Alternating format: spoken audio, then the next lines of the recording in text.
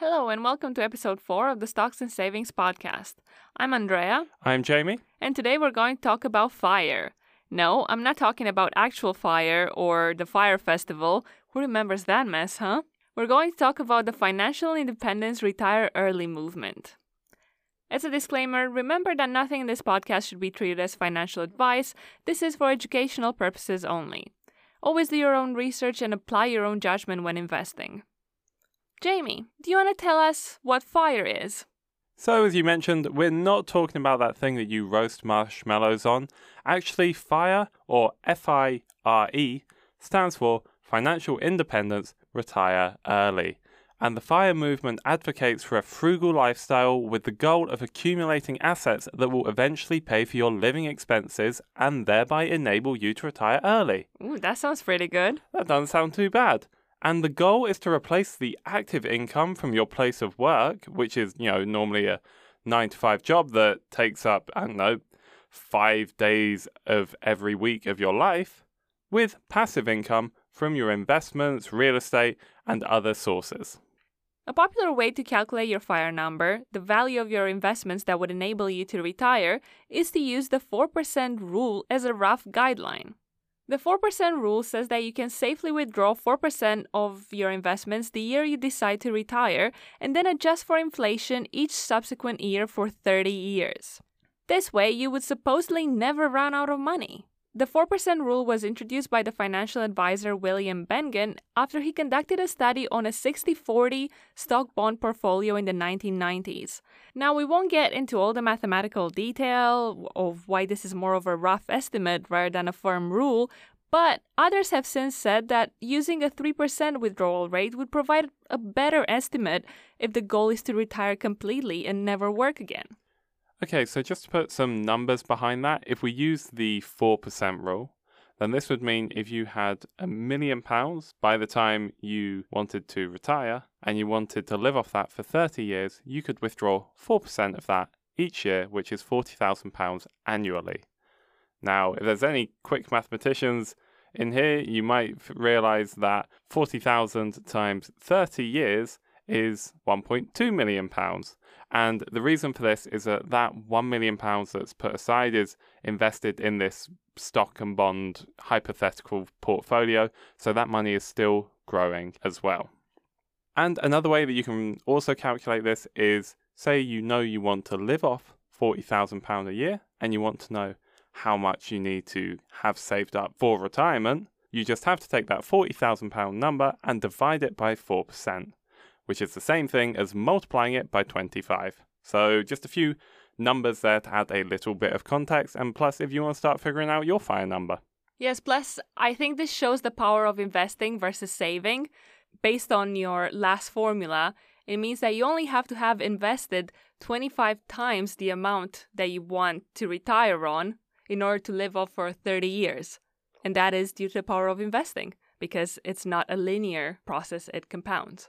Exactly. Plus, as you kind of mentioned in the beginning, you're not actually going to be withdrawing £40,000 a year, but that £40,000 is going to increase every single year due to the impact of inflation. So that's why having your £1 million pot invested in a stock and bond portfolio will help keep that money growing, and that's how you can stretch it out to last for 30 years. Okay, so that sounds good, but how can you actually achieve FIRE? Simply put, it's either through increasing your income or decreasing your expenses. Personally, I find the best way to achieve FIRE is with a match. No? Crickets. Can we put a cricket sound?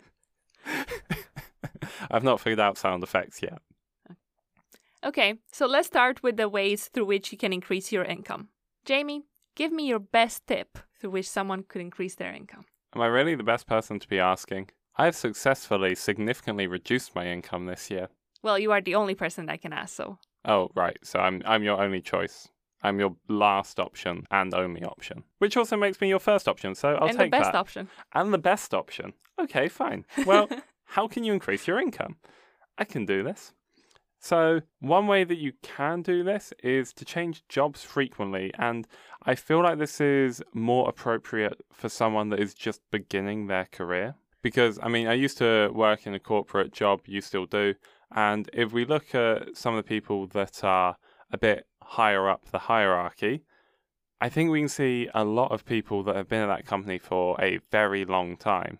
So maybe in that respect, it's useful to stick with the same company, particularly if you're aiming for a really senior role. But I think when you're just starting out in your career, it can be very useful to switch roles quite frequently, maybe every 1.5 to 2 years. As I have. As you have. Well, it sounds like I've been working for a long time. I've only been working for 4 years, so I don't know. Yeah, and part of that was on a grad scheme where you had to do 3 jobs in 2 years anyway. Oh, well. And just to provide some context to that advice, I think it was a study by Forbes that looked at employees who change job every 2 to 3 years and employees who stay loyal to their company. And it found that the employees who stay loyal to the company actually earn about 50% less during their lifetimes compared to the ones who job hop, which is crazy. That is wild. So I guess I would say there are plenty of reasons to stick with your current employer and to stick in your current role, but just know that higher salaries are probably not the reason. And if you do decide to stay with the same employer, one solution could be to ask for promotions frequently. So not only every year when you're doing your annual development review, but I don't know, every quarter, for example, or every 6 months, or whenever you feel like you've achieved a lot in your current role. You deserve to charge your worth. Very true. And I do that as well. Oh, actually, a little story. Story time. So I did just have a conversation with my manager about my pay, and a few months ago I had asked for a raise. And the current economic times are kind of difficult. My manager wasn't exactly sure that he'll be able to give me a substantial raise, but he just let me know today that he was able to get me a 5% raise. And that is given the fact that the average salary increase in the company was 3%, as he informed me. So, the worst thing that can happen if you ask for a raise is for them to say no, but you're basically back to square one. It quite literally pays to ask. Yeah. And in fact, in fairness, your manager kind of said, well, he didn't say no, but it was more like, we'll park this and talk about it another time. And yet you still managed to get a 5%, annual salary bump where the company average was just 3%. So even though it was kind of like sidelined, you still did manage to get a little something. Yeah, and he did mention today, to be fair, that it's still on his radar. He's going to look into it in the next few months. So we'll see. But, it was something. So speaking of promotions and getting paid more, one of the other ways that you can go about trying to achieve this is by upskilling yourself. And this is advice that we've kind of taken from one of the greatest investors of all time, Mr. Warren Buffett, who was asked at Berkshire Hathaway's annual conference by someone, basically, what is the best investment in this inflationary period? Now, first of all, I love the confidence of someone to basically go up to Warren Buffett and say, hey, do you fancy telling me what to invest in? As if he was going to turn around and say, Apple, which to be fair, I mean, he probably wouldn't mind doing that. Yeah, exactly. I mean, he kind of says that through his actions. But unsurprisingly, he didn't actually offer this person advice on what stocks they should be investing in. But he instead said that the best way to combat inflation and the best investment to combat inflation is to invest in yourself. Now, I know that sounds like something that you might find on a self-help poster in the wall of your manager's office, but it is actually great advice because the skills that you can learn, they will stick with you and they can drive your earning power upwards. If you have a skill or a profession that is necessary to help the economy function, then there will always be demand for you. You see, a lot of people that have done so well for themselves through learning a trade, for example, electricians, plumbers, stuff like that, particularly ones that have gone on to own their own business, I know have done extremely well for themselves. So it just goes to show that learning really can boost your earnings potential. Yes, exactly. And I think the words that Warren Buffett used when he gave that advice was that those skills cannot be inflated away from you.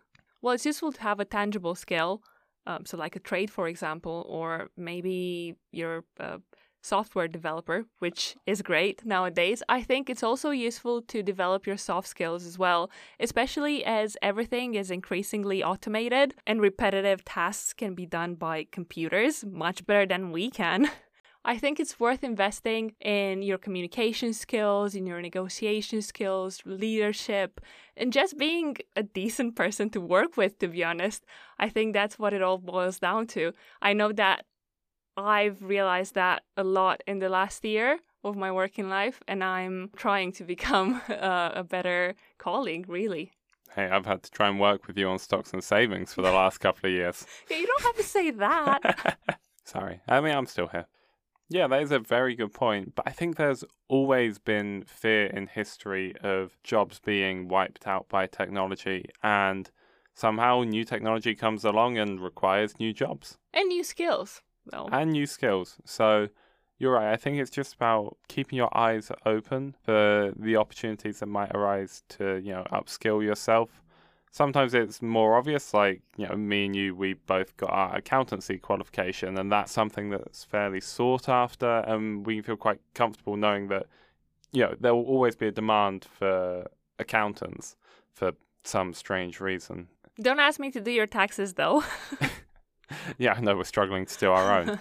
But we also understand that it can be daunting to try and learn a new skill, particularly if it's outside your comfort zone. For example, I think we'd both be interested in learning a skill that's to do with computer programming or just that is more tech focused. But it just seems like a huge task.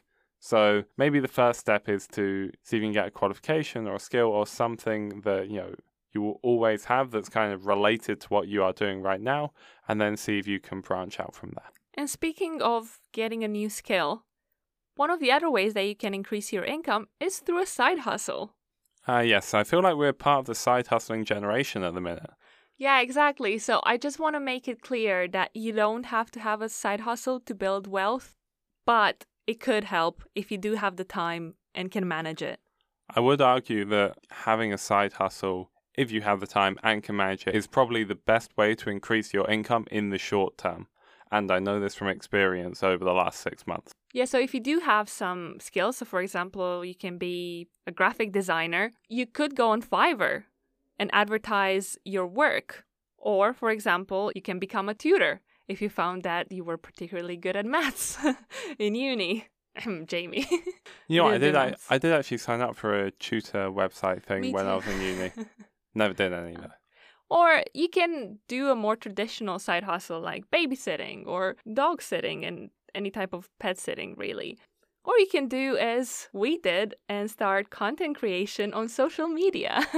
Yeah, exactly. You don't even have to try and build up a brand like we did because, it took us about at least a year, probably close to a year and a half before we started to actually make some money from it. Yeah, and I think even the money that we're making now, it's not really much compared to the level of work that we're doing. So I think this type of side hustle, you couldn't really do it if you were in it just for the monetary aspect. But you could be a social media content creator or social media manager. I think the fiance of one of my friends does social media management as a side hustle, and I think it works out pretty well for her because I think it's just, a couple of hours in the evening or maybe even just a few hours a week, and it's just managing the social media sites for some companies, and they're paying her to do that. And she can just do it at home on her phone and earn a little bit of extra money.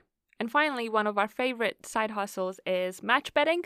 We actually tried it ourselves and made £800 in 1 month. Jamie, since you did maths at uni, do you want to explain what it entails? Is that what qualifies me to explain match betting? Pretty much. Okay, well, the best way that I can put it is that it's using the free offers that you get from betting websites in order to make some money. So I'll give you an example. Let's say we've got 2 websites, Ladbrokes and Paddy Power, because they're 2 quite well-known ones. And let's say that Paddy Power is offering you £10 worth of free bets when you sign up. The problem is you can't sign up and withdraw that £10 as cash. You need to bet it first. So let's imagine there's a coin toss happening where if you get it right, you double your money. If you get it wrong, you lose all your money. I log on to Paddy Power and I put my free £10 bet on it being heads. I log on to Ladbrokes and I use my own cash, £10, to bet that it will be tails. So what happens? If it's heads, I will win on the Paddy Power account. I will double my free £10 bet and I'll get £20 because I've bet it, I can now withdraw that £20, but I will lose the £10 cash that I bet on the Ladbrokes website, meaning I'll have made £10 profit. Similarly, if it's tails, then my £10 bet on the Ladbrokes website would get me an additional £10 in profit, and I haven't lost anything from the Paddy Power website because it's a free bet. So I'll get £10 profit. It's an oversimplified example, but that is the basic concept about how match betting works. And yeah, I think it was December over the Christmas holidays that we managed to make a combined 800 quid from it. So it was really, it was more of a one-off for us, but I know people do it for, months and months and months. But we found it was a great way to make a quick bit of cash over Christmas. Yes, exactly. And if we haven't mentioned yet, it's perfectly legal, and the income that you get from match betting, unlike from any other side hustles, is tax-free actually, which is a bonus. But yeah, if you want to know more about that, we do actually have a free match betting guide, and you can find it in the link in our bio in our Instagram, which is @StocksAndSavings. So feel free to read about that in your own time and maybe give it a try as well. Yeah, there we explain it in a little bit more detail than just my quick coin toss analogy. One other side hustle that I want to mention, because it's something that I've always wondered about, is working for something like Uber Eats or Deliveroo. Because I do like the thought of, I don't know, being able to go out for 2 or 3 hours in the evening just on my bike. Sure, be delivering food and get to wear a nice bright blue outfit. But I don't know, that's another idea that is probably quite quick to do, quite flexible. And you could do some exercise while you're doing it. Well, exactly. So, if you do have the time to do these things, and we understand that not everyone does, I think particularly if you have a family, particularly if you have small kids, it can be a lot harder to do these things. And if you're, like us and it's just me and you, or if you're single. But these are some options that are out there if you're able to do them. Exactly. Now, we do prefer to talk more about ways through which you can increase your income, but in order to boost your savings, you can also decrease your expenses. Now, there is a limit to it. This on the web. Good for you, Siri. Now, there is a limit to which you can cut back on your spending, which is why we mostly prefer talking about increasing your income, but we also appreciate that these are very hard economic times that we're going through. So I think we all probably have to take a closer look at our spending. So we would say to try and tackle the biggest items first. And because, cancelling your Netflix subscription probably isn't going to change your life. And I think, one of these big expenses that you can have is housing. And again, what we're about to suggest may not be appropriate for everyone. You might be sat here thinking that, there's no way I can do that, and that's fine. We don't expect these to work for everyone, but we just hope that there's 1 or 2 things in this podcast that can help you increase your income, cut your expenses, and potentially increase your wealth and retire early. Exactly. Because we do want to help you invest and build wealth while enjoying life. And the last part is absolutely essential in our view. Exactly. So bear that in mind as well whilst we're going through this kind of expense cutting section. You still need to be able to enjoy your life while doing this. You don't want to be so restrictive that you're not getting any joy out of life.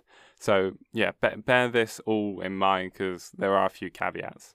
So we mentioned that housing is quite a big thing. So you might be able to move into a smaller house or a smaller flat or a flat with cheaper rent.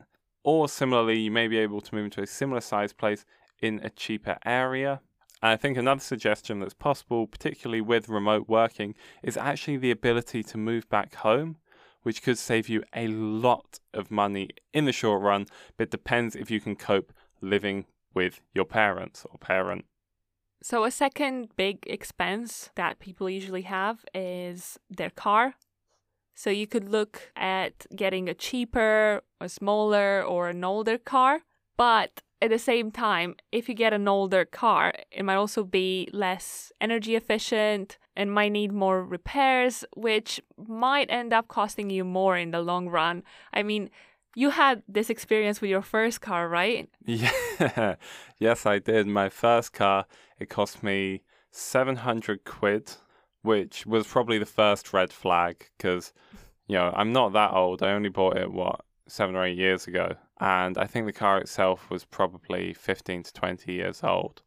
It lasted me 9 months, and I spent more than 700 quid on repairs to just try and keep it running. So when it comes to a car, I think it's quite useful to get something that's a little bit middle of the road. So it can still be cheap, but it needs to be good enough. And to be honest, you can never really know which cars are going to be good and which ones are going to cost you a lot of money. I was quite fortunate with my current car, which I downgraded recently. I moved from an Audi to a very old Toyota Aygo, I think it is. Yes. Which was my brother's car before he moved to Australia. And I paid, I think, £1,500 for the car. It's absolutely fine. You know, it's small, but it gets us where we need to go. And it's just run very smoothly so far. So as long as I can avoid having to pay for any significant expenses, then this car has saved me a lot of money, because previously I was paying 200 quid a month for my car. Okay, now finally, when it comes to food and grocery shopping, you could look to switch to a cheaper supermarket. For example, we do most of our shopping in Aldi, but there's also Lidl, and Costco I think is great, although I've never actually been to it. Well, you need a membership. That's the only thing. Oh, right, yeah. So there's that. But you're right, it is meant to be good. And we went to Waitrose the other day to buy some desserts, which we probably shouldn't have. But I was just looking at the prices and going into Waitrose after having, shopped in Aldi for the last 6 months. Oh my God, they're crazy. I know, like 3 desserts cost us £16, which is crazy. I was going to say, if you shop at Waitrose and you want to combat inflation and have a decent Aldi or Lidl near you, just go there and trust me, things will magically halve in price. But then Waitrose is a very nice place to shop. Yeah, exactly. And you can also look to buy raw ingredients rather than pre-made meals, or switch to leaner meat. I believe red meat is more expensive than turkey, for example. Or you can just eat less meat, which might be more healthy as well. Also, check out HelloFresh's offers. We use HelloFresh every single week. We're not going to plug our offer here. Well, we could. Okay, fine. We'll plug our offer here. If you go to the link in our bio on Instagram, then you can get, I think it's £46 off your first few deliveries, something like that. Yes, and I think you can get your first box basically for free, and you can just try it. Oh, yeah, that's true. So, yeah, you can get a box of meals for a week, basically for free. It is really good. We do use it every single week. We're not just plugging this for the sake of it. This is something that actually we've been using, for the last year at least? Or 2. I think it's since the pandemic started, pretty much. Yeah, so, if you want to kind of cut back on cost for 1 week at least, and also get a variety of meals that are quite nice and easy to cook and fresh, then yeah, I would definitely say just try using that. So we've come up with quite a few ways that you can try and potentially increase your income and decrease your expenses, but let's remember why we are doing this. We're looking at the FIRE movement, which is financial independence and retire early, and the 2 things you need to do in order to achieve this is, firstly, be able to live a relatively frugal lifestyle, I would say, or at least that would make it a lot easier for you. So I think if you're happy not having material possessions, that's great. And if you are able to cut unnecessary expenses, that will make it a lot easier for you to cut down the amount of annual income you will need, and it means that you can retire earlier. And then the second part of that is increasing your income, so you can go and put that maybe towards investments like stocks and shares, or towards real estate, basically anything that will build your wealth over time and will allow you to get even closer to your FIRE number, which is the total amount that you will need to have saved up in order to retire. So I know we spoke for a while about increasing your income, cutting your expenses, but this is why we are doing it, because this is what will help you to achieve that financial independence and potentially retire early. Okay, now, having said that, let's look at different types of fire. And these types of fire have some very fun names. Oh, like fire from a candle? No. Like fire from a lighter? Nope. Like fire from a... I'm out. Anyway. From a dragon? Anyway, the first type that we'll look at is coast fire. Coast FIRE means that you have enough money across your investment accounts such that without any further contributions, it will grow enough to cover the traditional retirement, which is in your 60s. This means you can effectively coast through your job knowing that you will achieve financial independence. Nice.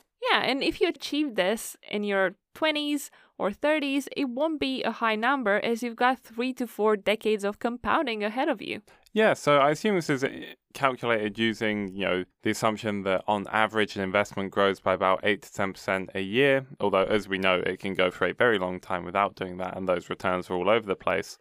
But it is very nice if you do manage to have invested enough money in your 20s or 30s such that if it does grow at 8 to 10% a year, you will hit your FIRE number. You will hit that lump sum that you are after for retirement. Exactly. Personally, I think it's the most achievable. Yeah, I think so. Well, we've not gone through the rest of them yet, but after we will. Spoiler You'll alert. probably see. Okay, now the second type of FIRE is called the barista FIRE. This will most probably employ the 4% rule on your investments to calculate the value of your portfolio needed to cover basic living expenses.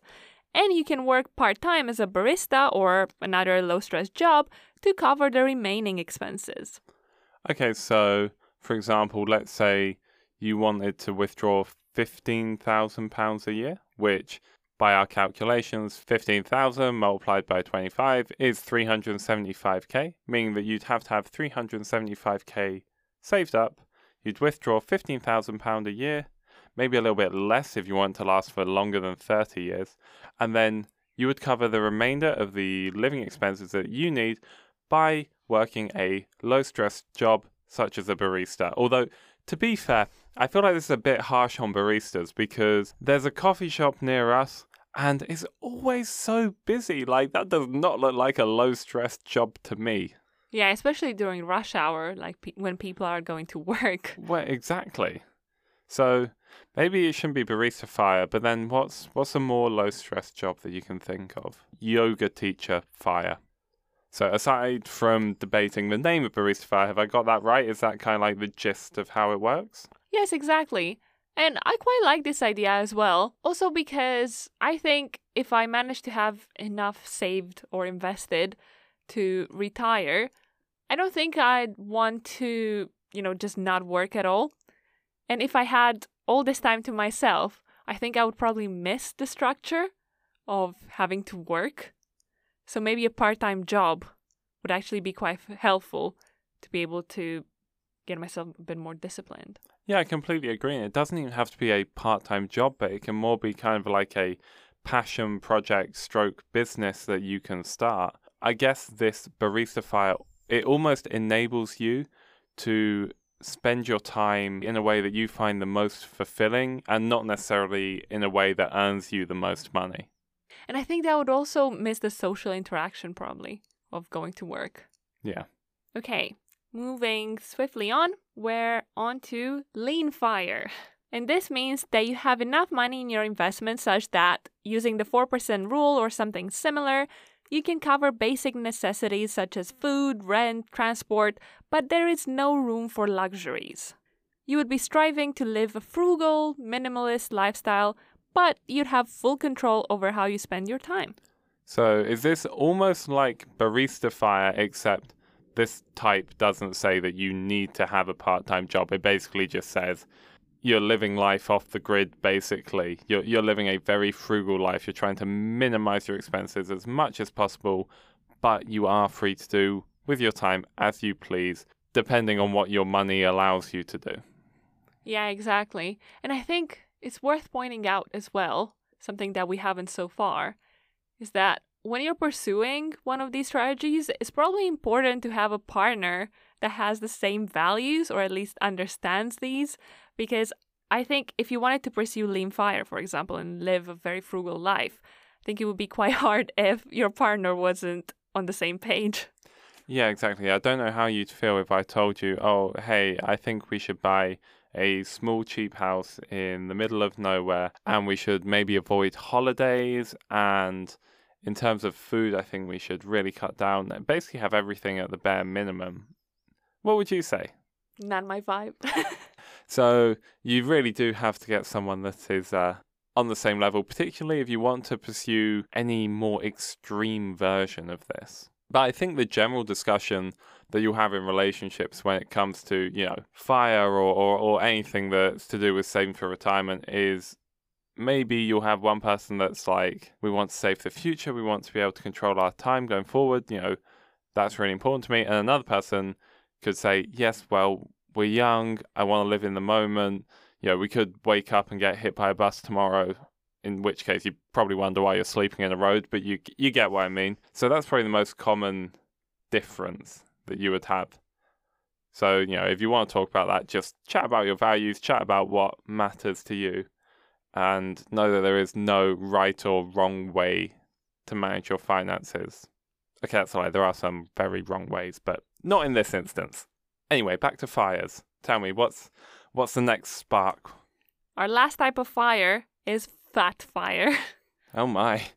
This is similar to the previous types of fire, but in this instance, you'd have enough in your investment accounts such that you can retire on a very comfortable, even luxurious lifestyle. Sounds pretty good, huh?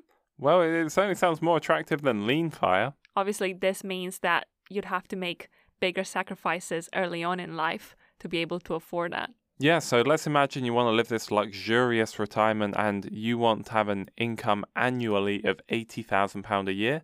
Well, if we go back to the calculations, to find out how much you need, we'll take 80,000, we'll multiply it by 25, and that is £2 million. So, unsurprisingly, twice as much that you would need to save up if you were to live off £40,000 a year. And saving up £2 million during your lifetime, that is a big number. Exactly, and I think this varies a lot on where you live as well. So £80,000 in London might not get you very much, or certainly not as much as £80,000 in Bucharest, Romania would get you. And yes, I'm Romanian, if you're wondering why I picked that example. Now, we've gone through what the FIRE movement is, through how you can calculate your FIRE number, and we've also looked at different types of FIRE. Now, you probably have a pretty good understanding of what it is. Do you think this is a well-intentioned lifestyle movement? Or is this actually a sign of burnout, maybe, amongst millennials and Gen Z? Because this is a pretty new phenomenon, and as we said, it is actually quite hard to achieve that. You have to make pretty big sacrifices. So what do you think? I mean, it could be both. It could very well be both. Just for context, let's look at some statistics. Nearly half of Gen Z workers and 38% of millennials feel stressed all or most of the time, according to Deloitte's broad survey of 14,000 Gen Z and 18,000 millennials across 46 countries. And about 38% of Gen Z workers and a third of millennials have taken time off work to deal with anxiety and stress. And also about half of Gen Zs and millennials report feeling burnt out due to the ongoing intensity of their job demands and overall work environment. Don't you just love how efficient companies are these days? More troubling, perhaps, is that 1 in 4 millennials and 1 in 5 Gen Zs don't think their employer takes burnout seriously or is adequately working to address it. Okay, so that makes a pretty compelling case for burnout being a driver of this FIRE movement. Because, as I think we've highlighted, this is obviously quite a massive shift and it is a very tough goal to try and attain. So it has to be something big driving people. And maybe it is, pushing from one side and pulling from the other. Maybe there is this level of burnout amongst the younger generations.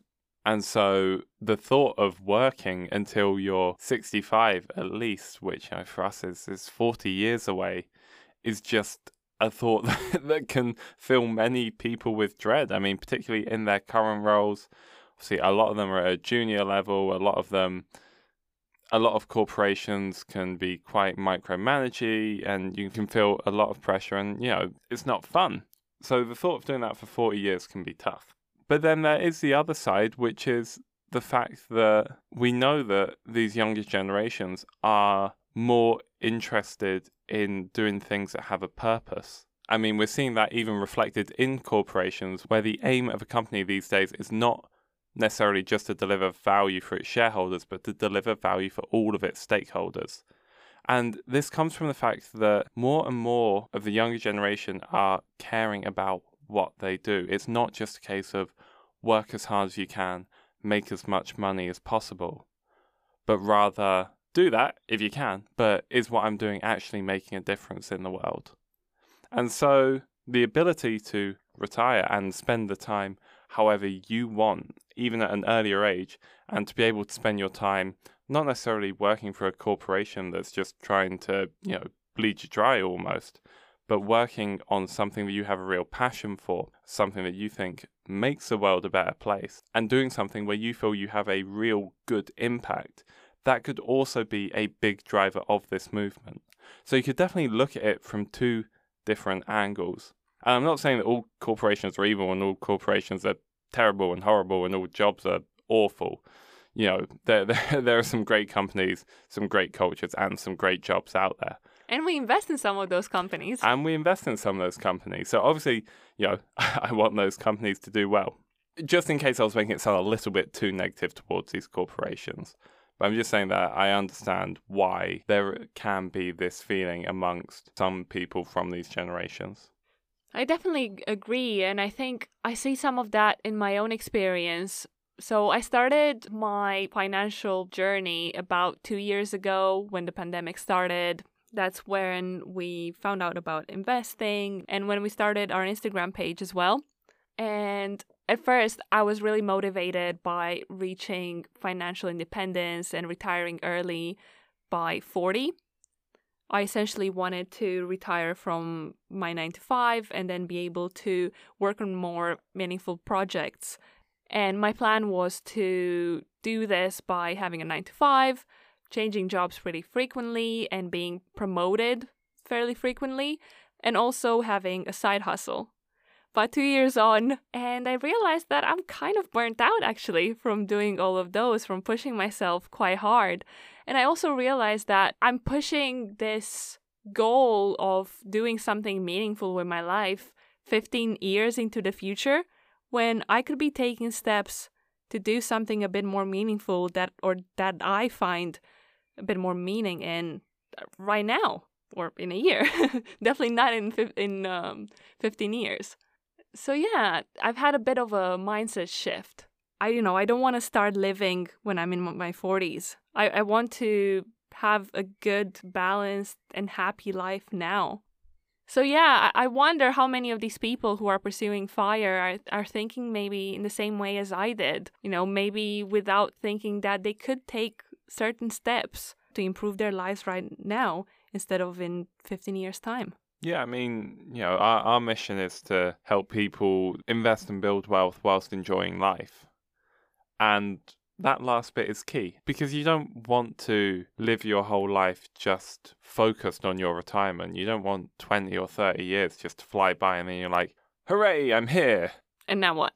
And yeah, exactly. I'm here and now I can retire, but God, those last 20 or 30 years have been painful. So it's all about keeping that balance. Now, I bet that there will be at least one person listening to all of this who thinks these millennials, these Gen Z, they're soft. They complain too much. They don't know the meaning of hard work. And I'm not saying that this person is right or wrong. But if someone said that to you now, what would you say? Can I just say, you look like you're delivering such an impassioned speech right now because I can see tears in your eyes. I know it's the hay fever. But yeah. See, maybe we are soft. I start crying just at the thought of someone criticizing me. Yeah, I'm a bit surprised that this actually ended up being a question, because it kind of did sound like you're making an impassioned speech, but then it's just like, oh, okay. I'm sorry, just the hay fever. I think there is that misconception out there, but I don't personally believe that to be true. I mean, millennials and Gen Z are the best educated generations out there, and they also work a lot. I think I've seen a stat on Instagram today that about 40% of millennials actually work a side hustle to make ends meet. Wow. I don't think that's lazy, working 2 jobs. No, that's true. I just think our lives have been impacted by a lot of one-off, unprecedented events. So obviously, if you live in the US, it would have been 9/11. Then the financial crisis of 2008, 2009 was felt across the globe. And obviously, there's been the coronavirus recession in 2020. So that's all in the span of 2 decades. And because of that, I believe that millennials haven't had the same opportunity to accumulate wealth as earlier generations, for example. And they haven't had the same opportunities in that sense. For example, house prices have skyrocketed, but wages haven't kept up. So that it's much harder to buy houses nowadays. And in the past, that was one of the main ways through which people accumulated wealth. Now, I'm not saying that you have to buy a house in order to build wealth. I think you can do that perfectly well with investing. But I'm saying is that that has been the case for many of the people from older generations. Yeah, and I also think that it does have a lot to do with millennials and Gen Z being more picky about how they spend their time, but also being more aware of everything that is kind of going on around them. I think that social media has really kind of proliferated this, and we are a lot more aware of everything that goes on around the world. We're a lot more connected to everyone else. I know that people love to throw the word woke around. I'm not going to go into I'm not going to go into that, but I do think that we are just more picky with how we spend our time. And if there is the ability to spend our time doing more meaningful work, then it's quite easy to understand why that could be a big driver. And also bear in mind, in order to achieve this idea of early retirement or financial independence, a lot of hard work is going to have to go into it up front. Yeah, I mean, we just went through it, right? Exactly. It doesn't seem easy to me. So if you are looking at this from a cynical point of view, I completely understand if you are, because that is a fair thought. It's like, why do these people just want to retire early? Why don't they want to work hard like the rest of us? Just understand that it takes a lot of work up front in order to obtain this. Okay, and finally, I would like to discuss a topic that I've come across while doing research for this episode. And that is the privilege behind FIRE. So it's actually quite difficult to have a high savings rate, as we just discussed.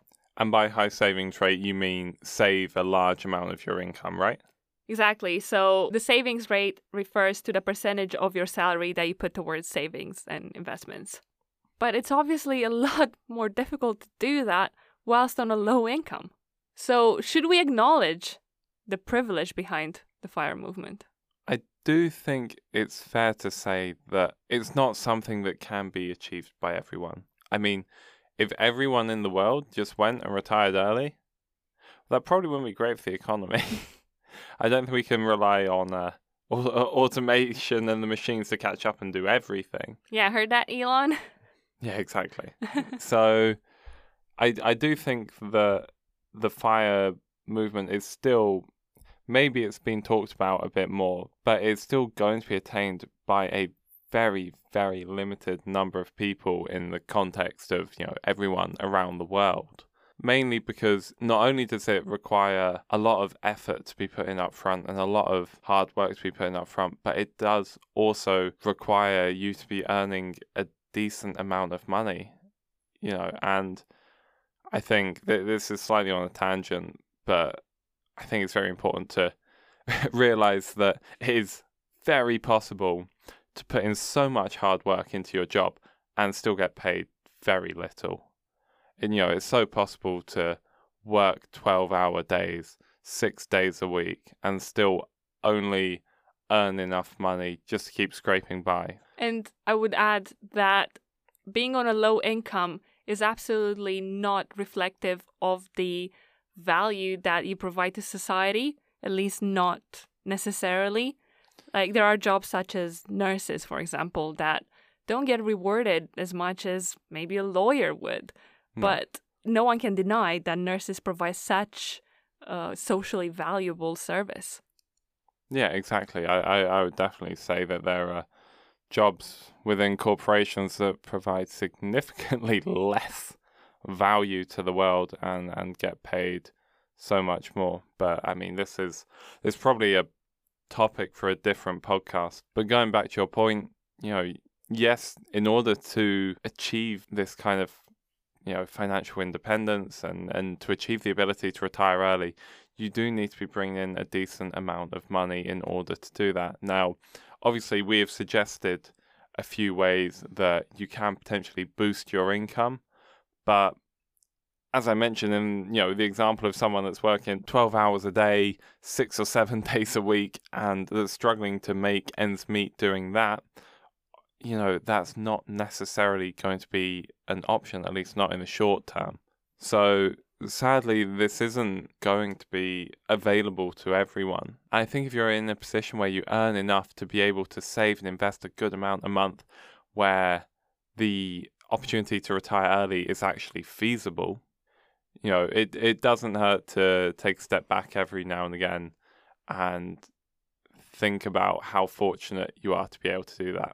I think even in times like now where I'm looking at my investment portfolio that's almost been cut in half recently because of the volatile markets, but then I still appreciate that I'm in the position to do that. And I can say, oh, well, I worked hard to do it, but there's a lot of people that work harder than I do and don't get anywhere near the same rewards. Yes, so if you're sat there and you listen to this podcast and some of the points we made and you're thinking, well, I'll never be able to do that, or that doesn't apply to me, we realize that everyone has different circumstances, and we realize that not everything will apply to everyone that's listening. But what I would like you to take away from this podcast is the importance of living below your means, if it's possible, and to save and invest regularly again, if you're in the position to do so. So with that said, and as we head towards the end of this episode, what is one key thing that you would highlight for people who have listened to this or people who have heard about the FIRE movement and think, I want to do that? What is your one top tip? I might have two, but I'll start with one. Okay, go on. I might let you have two. So the first thing is to start early. Start now, if it's possible, because in investing, time is really your best friend. If you start investing early, then compounding will do its thing over decades. Like, you'd be surprised what even £1 could become in 50 years if you invested in something like the S&P 500. Yeah, exactly. I mean, look at Warren Buffett. Obviously, he's a great investor, but it's no coincidence that he's one of the richest men in the world and has done so through his investments. And he started investing at, I think, was it age 13 or 11? 11, and he's now 91? I want to say 91. So he has had 80 years of compounding. So while people are quick to attribute Warren Buffett's success to his intelligence, which, to be fair, he doesn't necessarily attribute it to his intelligence. A big part of that is probably the length of time that he stayed invested. So I would urge you to start early, even if you don't have a lot of money or you can't put much towards it initially. You can start investing with as little as £1 nowadays. So don't underestimate what small amounts can end up being through the power of compounding. All right, go on. What was your second tip? I don't know if it's related necessarily to FIRE, but oh, never mind then. I would say to start living now and in the moment. Don't necessarily wait 15 years to do something just because you have this perfect plan of how you retire early and save the dolphins when you're 40. Start doing now. Start taking small steps towards improving your life. Develop meaningful relationships with the people around you. Go to therapy to improve your mental health. Go outside. Take up exercising. Start a hobby. Try to contribute to the community around you, or maybe do some charity work to get that sense of fulfillment. you don't have to wait until you're finally retired to be able to contribute to society and to the lives of those around you. Okay, fine. Glad I let you make that second point. Okay, so I kind of cheated saying 2 tips. So tell me, what is your top tip then? So I'm going to start with a question. Picture yourself in 10 years' time. How different do you think you're going to be? Actually, Andrea, you can answer that for yourself. How different do you think you'll be in 10 years' time? Well, to be honest, I'm 26 now. I feel like I've already formed my personality and everything, so not that different. Okay, so the next question is, how different are you from the person you were 10 years ago? Oh God, I was 16. I mean, loads. I don't even think I'm the same person anymore, even though I look the same. So maybe there's a little bit more extremeness in your answer because 16 is still fairly young. But I can guarantee that most people have said that in 10 years' time, they probably think they'll be quite similar to how they are now. But if they look back at who they were 10 years ago, they can see a massive difference. So I'm here to break it to you that in 10 years' time, you will probably be pretty different, and your values, your goals, your beliefs may not have necessarily completely changed, but they certainly will have evolved and developed. So I think that's something to bear in mind when you're trying to take this approach to, retire early or achieve financial independence. It's the fact that in 10 years' time, your priorities may have shifted dramatically. So I think it's very important to make sure that whatever you try and do now, you believe will be sustainable. Because if it's too extreme, the odds are when your priorities shifts later on in life, which they undoubtedly will, you will struggle to keep up, or at least accept that that might happen and say, you know what, I'm going to go really hard at it now for a few years, and then I'm going to ease up a little bit. So just make sure that whatever you do, it is sustainable, because your priorities will undoubtedly change, but you do want to make those changes. But to be fair, anything you do working towards financial independence will help build your wealth over the long run, and that can only be a good thing. Right, thank you. That was a great tip. Thank you. And I think that's a great tip to end this episode on. So there you have it. A quick summary of the FIRE movement, how you can go about achieving it, and our thoughts. I'd be curious to hear what you think about the FIRE movement. Feel free to message us on Instagram, which, again, is @StocksandSavings. Also, feel free to message us any feedback or ideas that you might have. I'm mentioning Instagram a lot because that is where we post daily investing and finance tips, so follow us on there if you haven't already. If you enjoyed this podcast, please leave us a rating and review, as it would really help us reach more people. See you next time!